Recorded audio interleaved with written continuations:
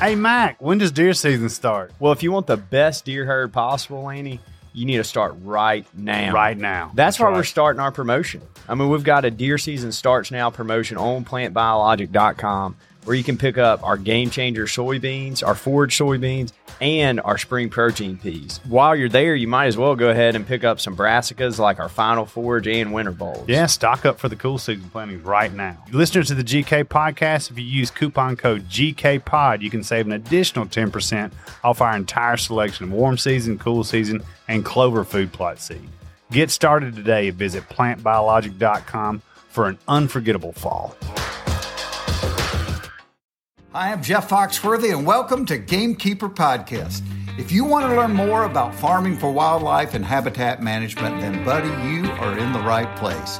Join the Gamekeeper crew direct from Mossy Oak Land Enhancement Studio as they discuss the latest wildlife and habitat management practices, news, and, of course, hunting. There's no telling what you'll learn, but I'm going to tell you, I bet it's interesting. Enjoy.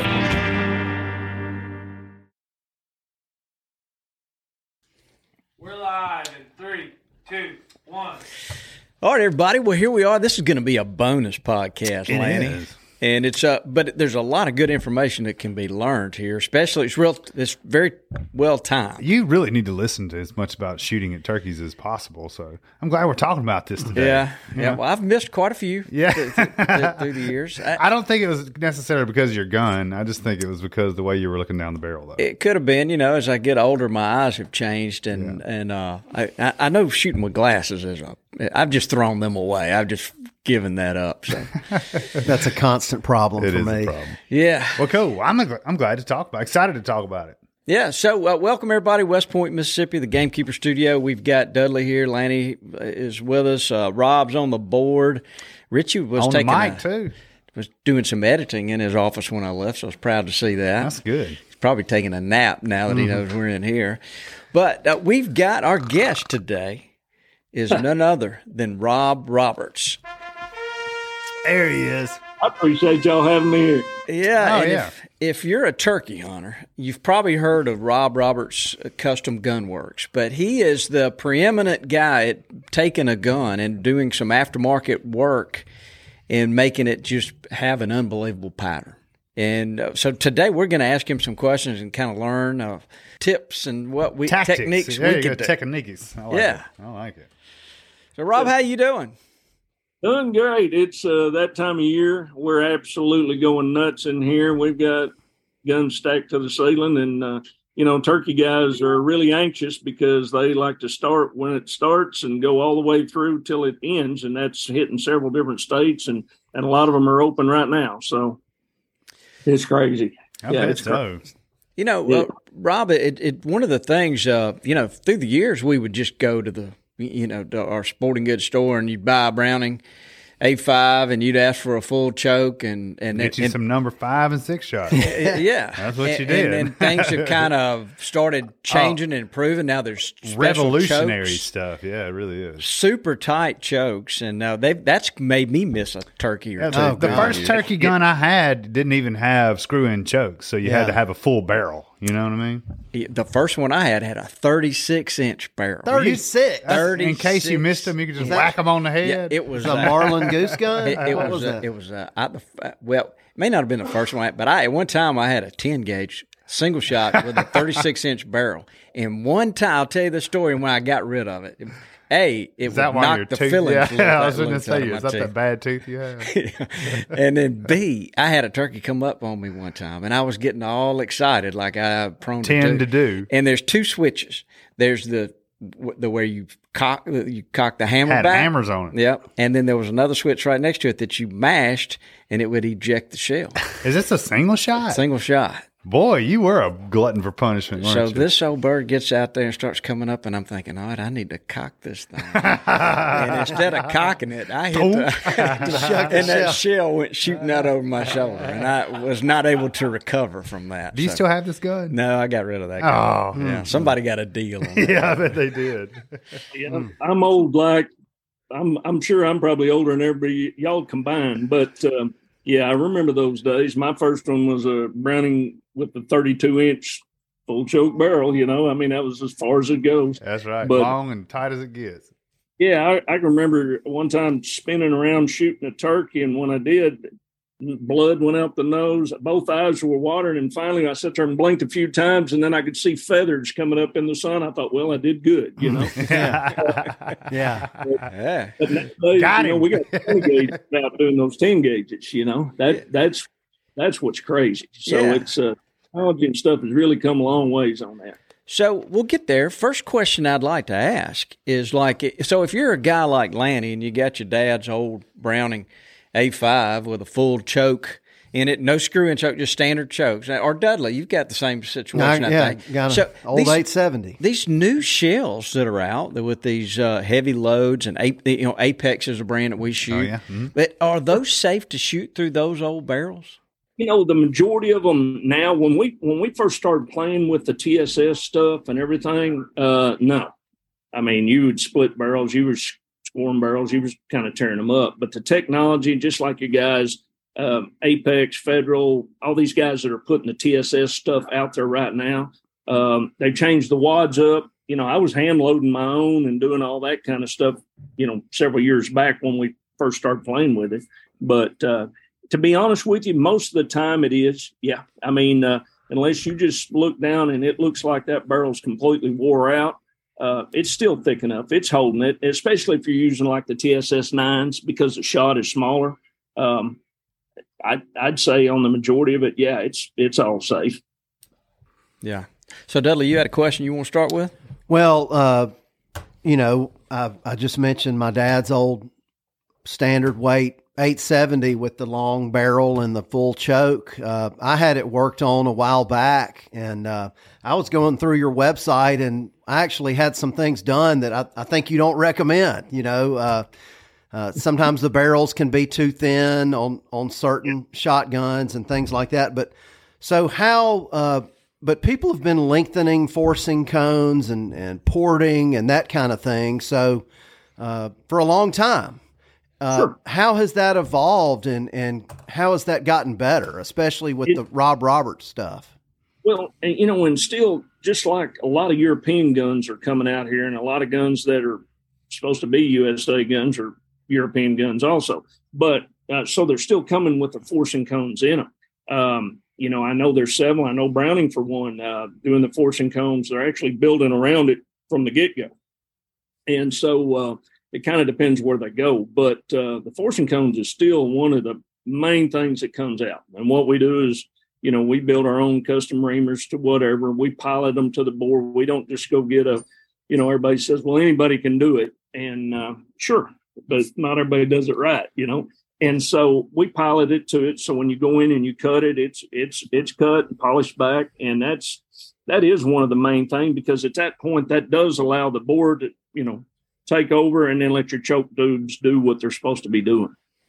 Yeah, so I know what you're fixing to ask, Lanny. Can you explain a forcing cone? Yeah, what is a forcing cone? I didn't know I had so many of them. Yeah, I got ESP. I could. Well, if you take your barrel off your gun and look at it down the barrel from the receiving end, okay, it looks just past the chamber. It'll look like an O-ring in there. It's just that's not what it is, but that's what it's going to appear to be on you. And that is your forcing cone. So I'm going to try to show you this, where it's kind of like a wind gate. So in the old days when they had cardboard, paper wads and stuff like that, which nobody's shooting that stuff anymore, but I guess still in Europe they do it.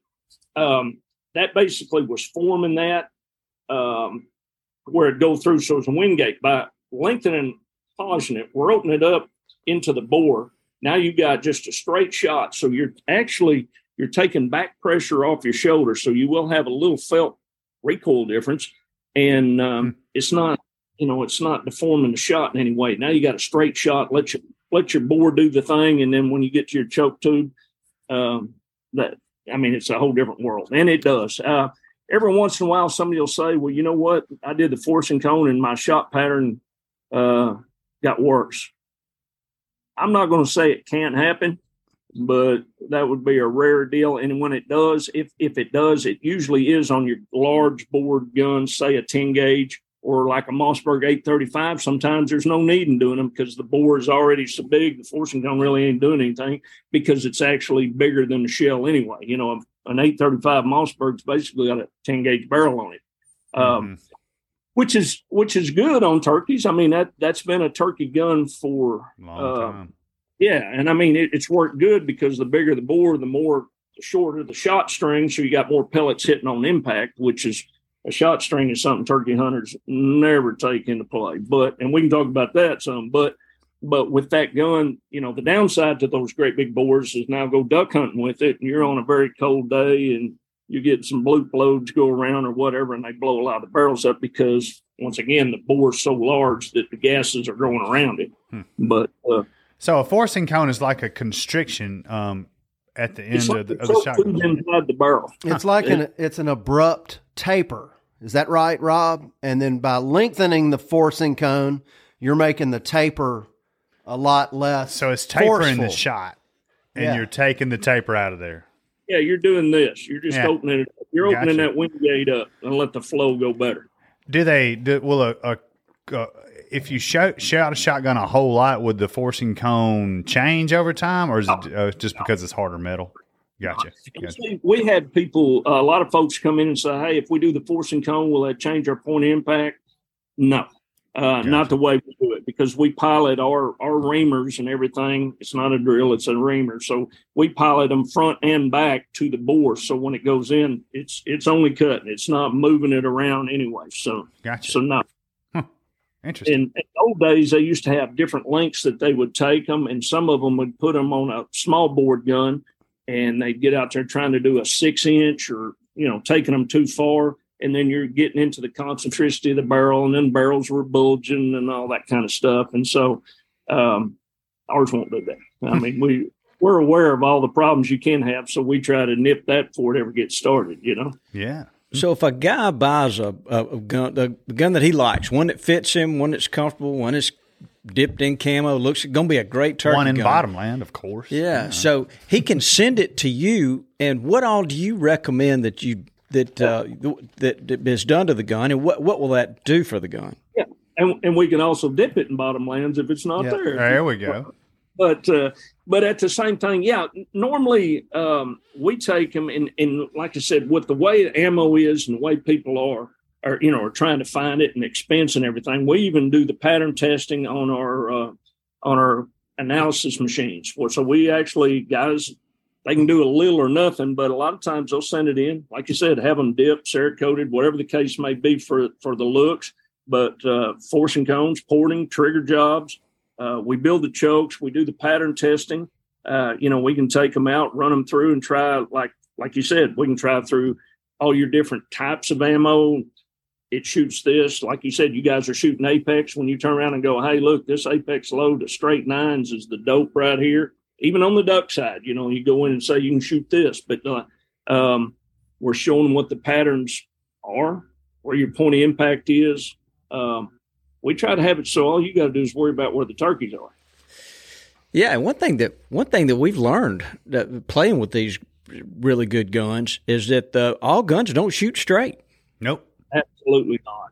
It's amazing. Even your very expensive guns, how they do not shoot straight, and that is a problem. And we won't go into picking on the gun companies on which ones or whatever, but some model here don't shoot. This one over here does. And it's really tough. And when you're playing with turkey guns, especially, the tighter you get those constrictions and the tighter the pattern, the more noticeable the point of impact is. So you can go out here with a skeet choke in your gun and nobody ever noticed that gun shoots great. It shoots this. That's because you're throwing a Wars tub at them, But when you start getting them down to where they're shooting 6-inch circles and this type, everything inside of 10, and you got that turkey at 10 feet, you're blowing slugs past his head. That's another, you do trigger jobs. I was reading about that. You on certain shotguns, you can get them to about 3.5 pounds. Well, we're not really shooting a shotgun at turkeys anymore. We're pretending we've got a rifle and aiming small and missing small. So I know most of y'all have felt the trigger pull on your shotgun, and it's just mushy, and it eventually goes off. But some of them are absolutely horrible, and some of them there's not really nothing you can do. Certain model guns, and once again, we're not here to pick on anybody, but some of your cheaper model guns that you go in and go, hey, I'd like to do a trigger job. And it's like, no. But on your other ones, especially some of those other, taking them down to 3.5 pound pull is really as far as where you want to go, but you get the creep out. So what happens, like a right-handed shooter, a lot of times, if he's got a horrible trigger on his gun, that turkey comes in, you got a turkey at 25 yards, you pull up on him, you pull, and if the trigger's hard, plus you flinch, you're going to miss him low right just about every time. I mean, you're just going to pull away from him. And so when the trigger goes off when it's supposed to, you're going to notice you kill more turkeys. He's selling me, Lanny. I know you're in. That's why I'm just there. You over there drooling. I've killed a bunch of them and I've missed a bunch of them. So I mean, it's I've been doing it a long time, so it does help. It happens. Yeah, it's like the tree questions I get. I'm sure he gets these same questions just over and over and over. But like the one more question I have is I noticed on all of your guns, the choke tubes that are installed on your guns are not ported for the most part. Can you explain that? Sure. And I'm going to tell you, we just came out with our new Raptor series of choke, and I'll try not to make it too long. But what we were actually trying to do is, I never liked a ported choke, and I'm not trying to cuss everybody out there, and I don't put negativity towards anybody. But my experience with it, and the reason I don't like ported chokes was, especially on turkey guns, people thought there for a long time, and a lot of companies were trying to sell it, that if you port the choke, it's going to take recoil. That is not true. You got to pour it in on the barrel to get the recoil out of it. It's and when it's too late, once it gets out there past the choke. And so what's going on with them? It's a wad stripper, okay? And so because of the porting and whatever design it is, it's stripping away the wad, which is letting the shot get out a little quicker, which is not necessarily a bad thing. But the point of impact, what I notice is on the pattern board, you take this gun out there and sometimes it would shoot left, then it'd shoot right, then it'd go up. And I'm not talking about like 4 feet out of the way, but you'd notice a couple inches here, a couple inches over there. So it was not consistent. With a non-ported choke, it was consistent. And so we spent 3 months playing with ported chokes. And once again, I know I'm probably stepping on some people's toes, and they're like, we hate this guy. I probably have somebody here with a baseball bat here and a little bit beating on me. But what we found was, we went in and we tried, I was going to do some with teeth marks like a gator and all this kind of stuff, but we tried elliptical porting, straight line porting, just cuts, teardrops, holes, diagonals, all this stuff. We got to the point where we were taking choke tubes out. We had them to where they were shooting and everything was great. And then we'd go outside and shoot that exact choke through that exact gun with that same box of shells. And we were losing pellets. And I'm going to chalk it up to, it was the way we were reporting. That way I'm not in a fight with everybody. But in reality, it didn't matter what we did. Every time we ported choke, we were losing pellets like out of the 20-inch type circle. And so this took about 3 months worth of this. And this is how I come up with this new Raptor choke. And what we've done different on this choke tube is we went in, we were trying to get it down to where we could figure out, we wanted a one size fits all, and that's not always the case, but especially with the new TSS loads and everything that's out there, we wanted something that was, if you're using a Browning, you're using a Beretta, and you're using a Benelli, this is your choke. This is where it's going to go. This is what you're going to find. And so we threw the porting of it away. We ended up making what I call a Tula cut inside it. We started playing with that. We started playing with knurling. We were scratching chokes. We were doing every wad strippers. We were trying all this stuff to try to beat what we were doing. Well, when it finally come up with this little Tula cut, and it's a complete circle. So when it does hit, it's going to be consistent every single time. And man, we're having good luck with it, just to say the least. But getting back on why we don't port them, that was the main reason, was we wanted the point of impact, especially on a turkey gun, because that you need that one to shoot straight. Because, like I said, you're tight. especially on your birds up close. If you've done a good job, you got a bird 20, 25 yards with this new TSS and stuff that's out there. You're shooting softballs at them, you know, and you either that or just body shoot everyone that comes in, you know, which tears up your beards and your everything. So, Rob, could you speak to, in your opinion, you've looked at a lot of guns. So let's just, you know, we kind of advocate shooting a turkey between 20 and 35, 40 yards, you know, somewhere right in there. 25 yards probably being ideal. But things happen. They get close, and sometimes there's one that just hangs up at 50 and you want to try him and you feel like you can. But what is, you know, you see a lot of stuff on guys posting, boy, look how tight my pattern. What would you say would be the best diameter of a pattern, or how would you describe something that a guy should be happy with? You know, I had a guy come to the NWTF convention. A couple guys come in there and they brought patterns, and he showed me the pattern. It's like, hey, look, this is our patterns and we've got a problem. And I'm looking at it and I said, I don't see your problem. I said, I'm not, you know, it's not a problem, you know. And of course, it was on a small target. It was on like an 8.5 by 11 sheet, but it was completely covered, even with pellets. That's not a problem. You don't, you know, and we never went into the games, and I'm not trying to, you know, knock the NWTF when they used to have their silhouette shoots. We never went.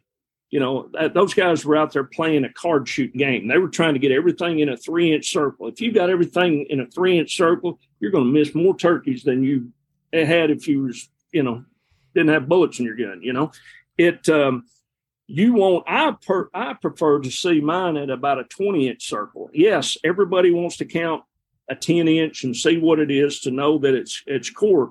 But once again, I like a 20-inch, because if you get a bird out there 35 yards and you've had them do that snake trick where they're standing here and then all of a sudden they, you know, drop their head and do whatever. Well, you missed him if you're too tight. I want to make sure that basically if he sticks his head, and we did this for a while on our computer machine, we had a 15-inch circle and we were calling it the true turkey factor. So if he stuck his head anywhere inside that 15-inch circle at 40 yards, we could tell whether he was dead or not. And we wanted complete even pattern out there, kind of like in that 15-inch circle at 40 yards. If he sticks his head in that ring, he's dead. He's not going to escape it. And, you know, that's part of the TSS compared to the lead. You know, back in the old lead days, which we talked about earlier, I was a guy that always tried to get my gun to shoot 4s, because lead, which still works, lead works fine, but lead works because of the shock. You know, it hits, it flattens out, kills a turkey. Well, the TSS, it's not flattened out. That's why these 9s and stuff are working so good, because it's breaking bone and it's puncturing, and there's a whole lot of swarm of bees hitting it, and it's going straight through. So it's not dying. They're not dying by shock. They're dying because they're broke down, you know. And so that's just a kind of, you know, some of the things like we're talking about. Well, and one of the things I've noticed, if a guy has been shooting lead historically and he goes and buys a box of Apex, it's going to shoot differently out of the gun. My experience is it shoots higher. But, I mean, I don't know if that's everybody's, but I think a guy needs to go back to the drawing board and pattern his gun and make sure that point of impact's where it needs to be. Absolutely. You got to do that. You've got to take it out there and shoot it. And, you know, or like I said, people send them to us. We'll go out and shoot them. And if there's a problem, it's like, okay, call this guy and explain, with this load, this gun's shooting way over here. What can we do to try to correct it? There are things to do. Bending barrels really is not an option. We used to try to do that years ago and stuff, but I bent Lanny's barrel. He didn't realize I had, but that's what happened. But you know what? There's so many options available now to get your point of impact right. But you have to have that right, because, like I said, we're this is a different ballgame. This is the only time you're actually aiming your shotgun. You know, you're not aiming at ducks or pheasants or quail or anything like that, but you do aim it at a turkey, because now we're talking silhouette targets, which is kind of like that shot string we talked. You know, I was telling you about earlier. And that's something that a lot of guys don't go into, is if I'm sitting here and I'm putting, you know, I've got a good even pattern. Let's go back to that. So if I've got a good even pattern, let's say in a 15, 20-inch circle at 40 yards, it's just everything's perfect. But I've only got, let's say with TSS, let's say we're only getting 200 pellets in a 10-inch circle. Well, that's okay. And he's shooting lead. He's still got the same overall great pattern, but he's only getting 125 pellets in a 10-inch circle. It don't really matter because on a turkey, there's a shot string. When that gun goes off, the shot goes in the air and it, whether it's 6-8 feet long, all the shot, it's not a bullet. It's a shot string. So when this bird's standing there and it hits him, the bird goes over. The rest of the pellets go right over his head anyway. So, we do have a lot of guys that go, hey, my buddy sent his gun in and he's getting 10 more or 12 more pellets in a 10-inch than I am. Well, okay. I've never thought about that. Yeah. Shot string. Yeah, I know. I would think, especially with ducks that are in flight, that can make a huge difference. Yeah, because at that, if you're shooting, if you're a little too far in front of the duck, the rear end of the shot string takes him down. You got him. But on a turkey, like I said, it's more of a silhouette target. On the paper, it looks great because the paper's not moving. The paper didn't fall over when the first pellets hit it. You're seeing the whole load hit it. Well, that whole load's not hitting the turkey. Unless you're at 10 feet and you body shoot him, then, he's pretty much toast. But so is there a constriction, if that's the right word, that you like, that you prefer for turkeys? I see the number 560 on a lot of chokes that are deemed turkey chokes. And I'll be honest, our chokes compared to this guy's choke or that guy's choke are different because choke tubes are built different with the parallel sections and stuff like, some people put different parallels, some don't even put any parallel. And what that is that's inside the choke tube. We use, basically ours are 1-inch parallels. And so what we found was if you picture an hourglass and you flip it upside down and the sand goes through that goes down through the spout and you see it broadens out like that. Well, if you take that and you make that spout a little longer, not any bigger or smaller, just a little longer, you see that sand starts to go down a little farther before it starts spreading. It just kind of holds that pattern, if you would, a little longer.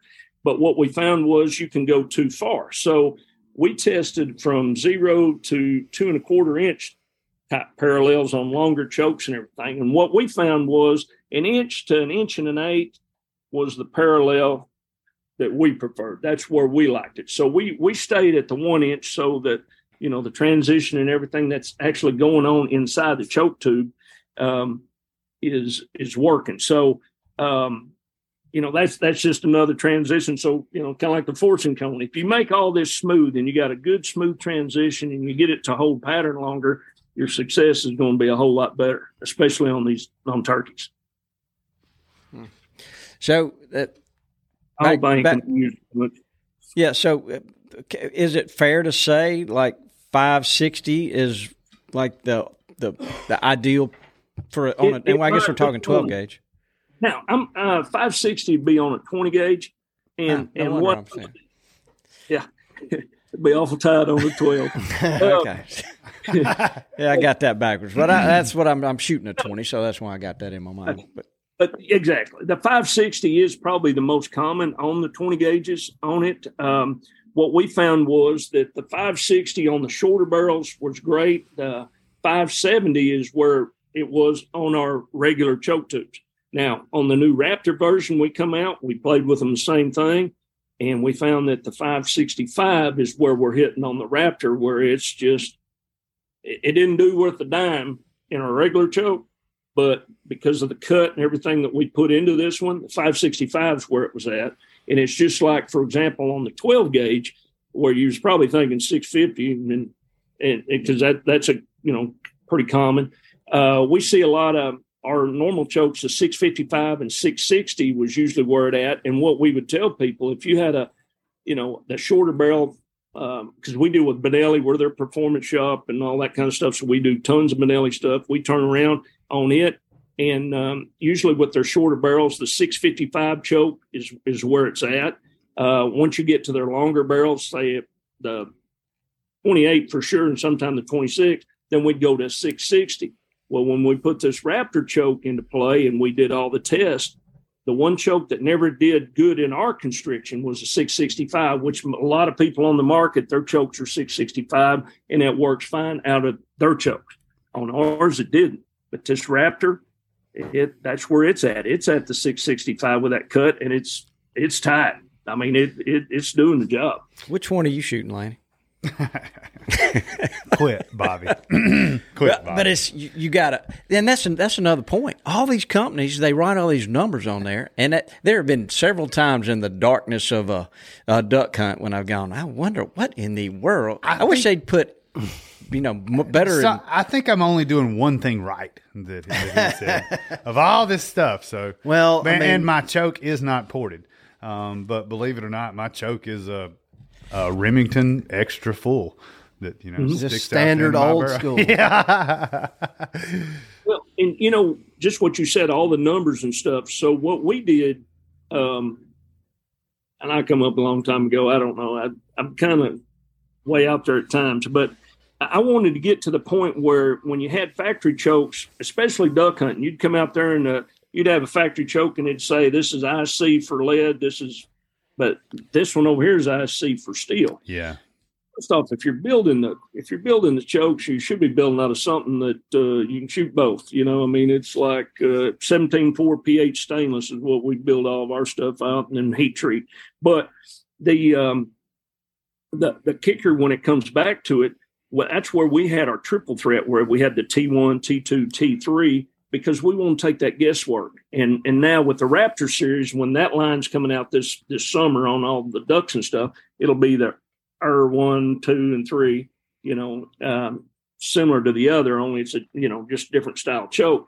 But what we want to do is take the guesswork. I mean, I used to shoot a lot of sporting clays back in the day, and you'd walk up to a stand and here's some guy up there, and he's got his like a fishing rod tool, and he's looking at the targets, and then he's changing this choke, and then he's changing that choke, and then he's back here, and then he's up here. And it's like, why don't you just go step it off and shoot it? I mean, it was aggravating. It's like, shoot the dang thing.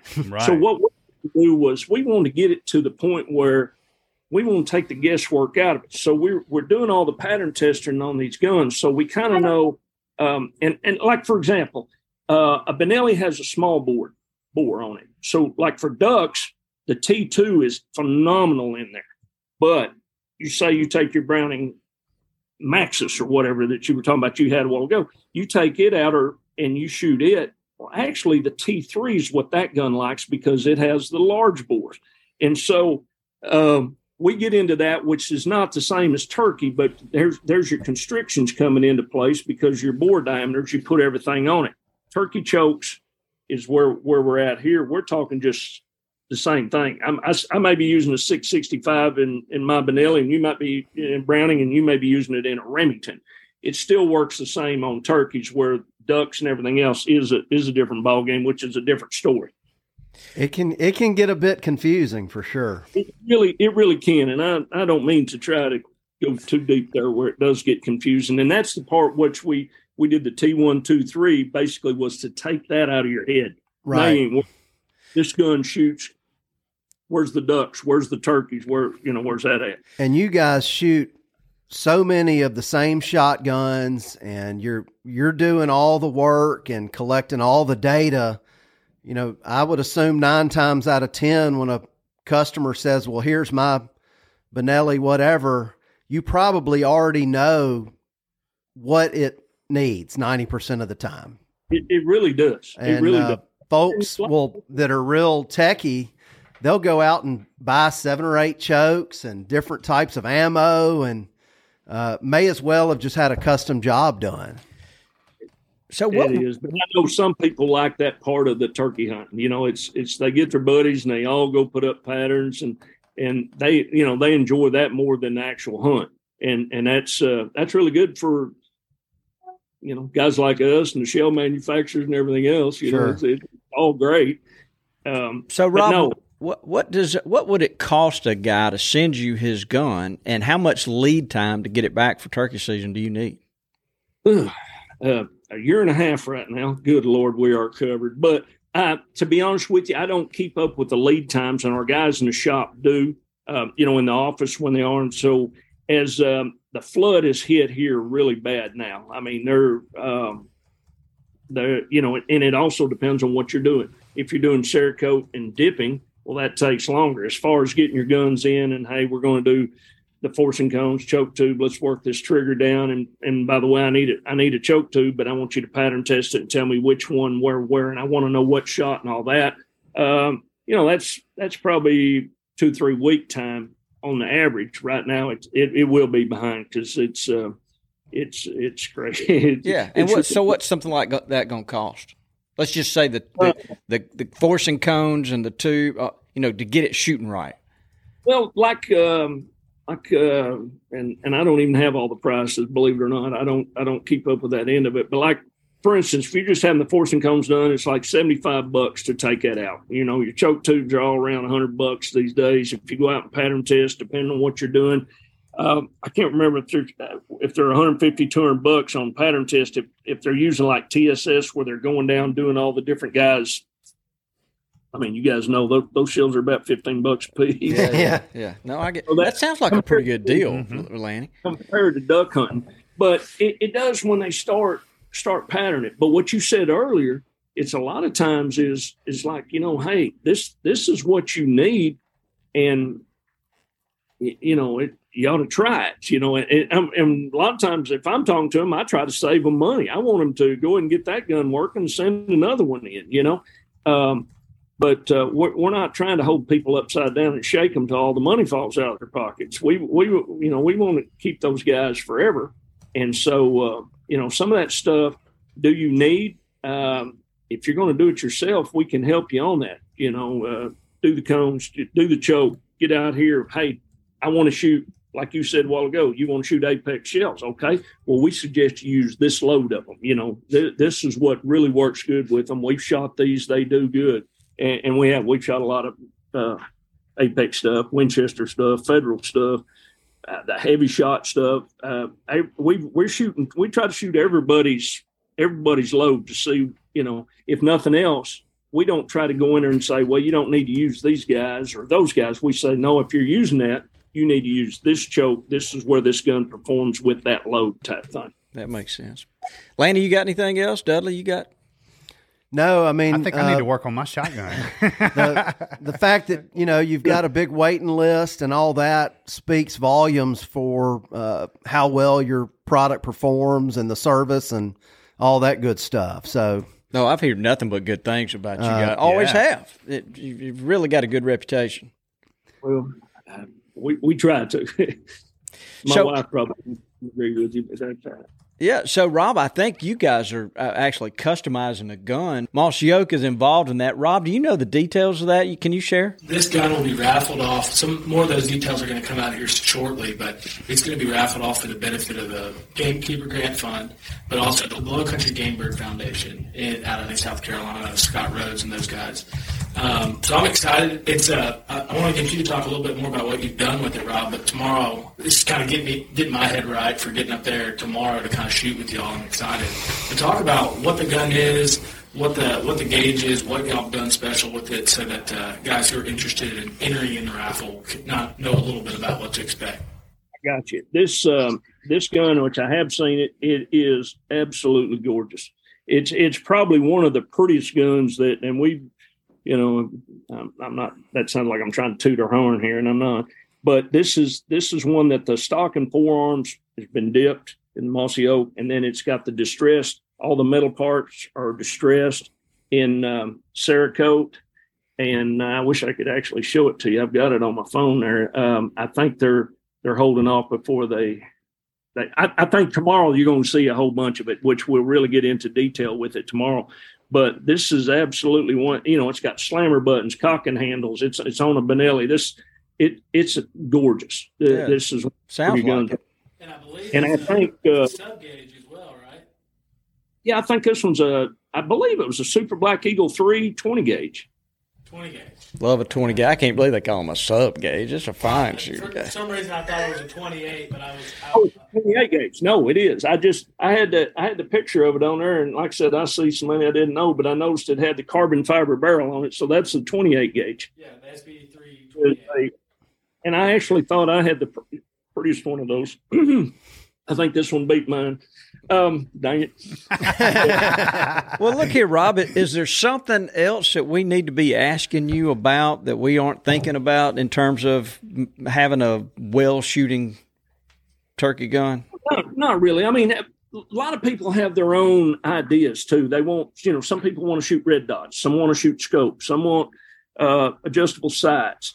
And so just like when you was asking a while ago on prices, it's hard to say because, that customer will call. And then usually by the time they send a gun, especially if they're doing, if they get into the Cerakote dipping type thing where it goes back and forth where, just like when you see this gun, you're going to see what I'm talking about because the metal parts go so great with that camo on the stock and forearm. It's really cool. And so guys will, for instance, tomorrow we will show some of this on video and everything of this gun. We'll have guns that's been in here or are in here right now. And we'll have guys go, phones will start blowing up. Hey, I want to change my gun to that. Gosh. We run into that, daily. We're playing in their toys. I'm a guy with toys too. I understand. Big boy toys. Oh, wow. It is. Well, Rob, this has been enlightening. I think Lanny learned something. Oh, yeah. I got a lot of work to do. Why does it take a year and a half? Well, Lanny uses his as a boat paddle a lot. I mean, it's a part of my body. Yeah, it is. But I got to tell you, I would be very embarrassed for you to look at my turkey gun.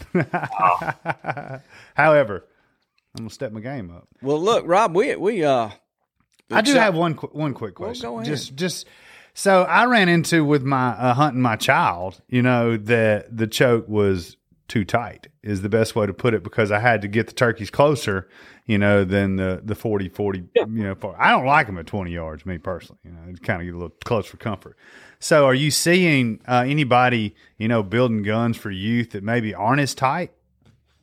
Yeah, and we do run into that a lot. We'll have guys that, the way they hunt nowadays or whatever, some guys, I'm still old school. I'm like a dog chasing cars. I'm still running all over the country. And, jumping purple paint and all. No, I'm really.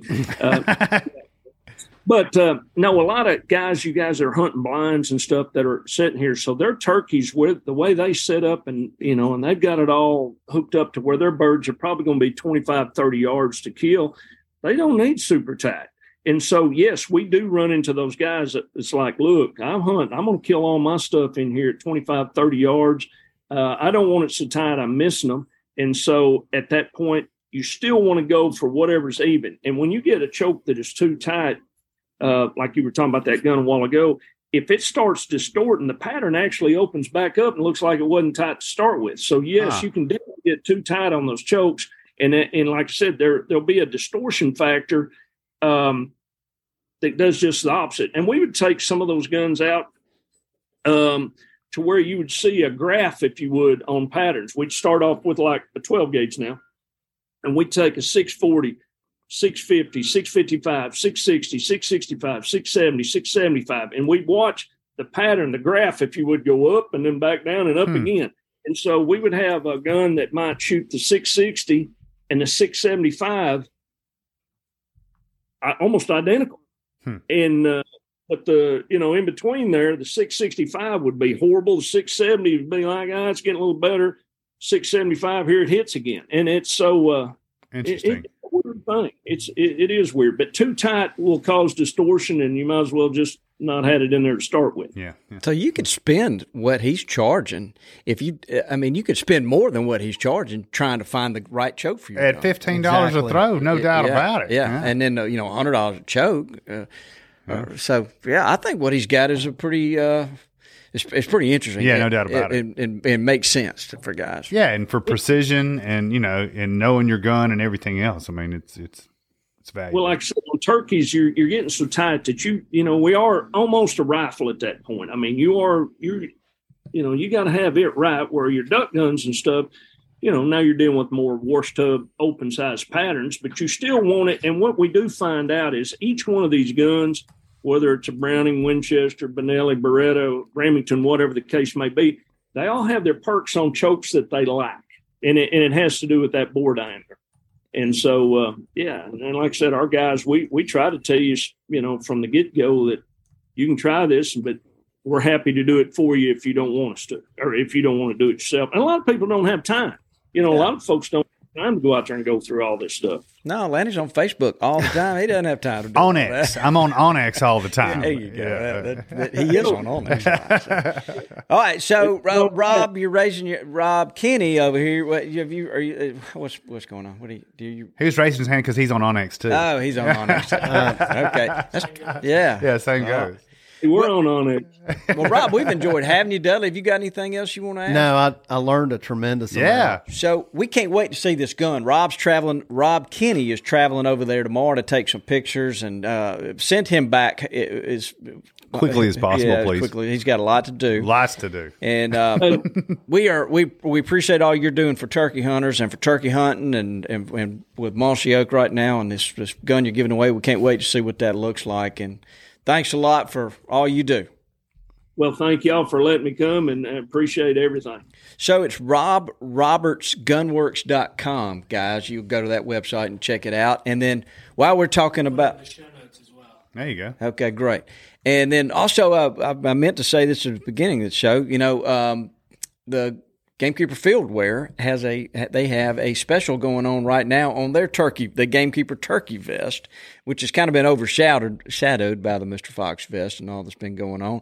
But Scott emailed me and said, "Hey, could you help us out a little bit?" So, guys, if you'll go look at GamekeeperFieldwear.com, you can check out the Gamekeeper Turkey Vest. Is that in Bottomland? It is exactly in Bottomland. Oh, of course, it's it a is. good looking deal. Yeah, it is. And they're well made. And they're not real expensive, so that's a good option for guys. So, yeah, guys that miss, this is a way you can have an excuse and try to figure out get to the bottom of it. You shoot a Rob Roberts custom, you won't have a good excuse for a miss. Well, I'm going to tell you, if you're going to continue to miss at times. If you keep hunting like that, these turkeys are a little crazy at times. They look so big, but they're real easy to miss one. We all know that.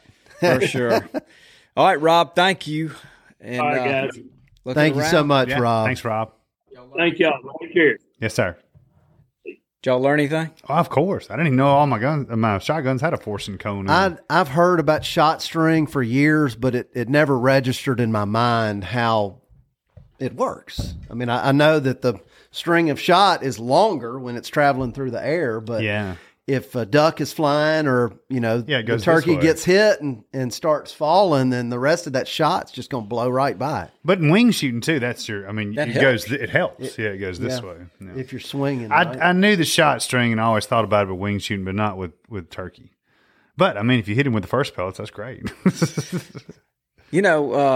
You could start aiming low and then pull up aiming higher as you go and get that string working for you. I would suggest shooting a turkey like you shoot a deer with a rifle to Dudley's point. That's right. So what do you typically aim for, Lanny? I aim for the wattles. It's the only thing I aim for. Right, where they connect with the feathers? I still old school. I shoot a ribbed bead. And I make sure the rib is flat and the bead is floating on that flat space, and I put that bead right at the bottom of his wattles. And do you try to, if he's strutting, are you going to try to get him to come out of strut? I do not shoot him in the strut typically. I want him to stand at attention. So, I'll cut, and I want him to stick his head up, looking. Right. So that's good. Yeah, that's the way I do it. No, you do. I think you do it the right way. What about you? Except for on the story that I told yesterday. Sometimes it just happens other way, right? It does. I know. It does. I don't think I've ever shot one in strut, but who knows? Yeah. And then if they get inside 10 yards, I think you need to drop down on the body. I do not like. I don't like. They'll get there sometime. Oh, they will. I mean, they definitely will. But I guess you would have to body shoot them. Just stay out of the breast meat. Yeah, I don't know. I just can't figure out how to do it without messing the breast or the beard up. I just can't. Yeah. It's tough. I don't want that meat messed up. I don't either. Dilemmas. It is.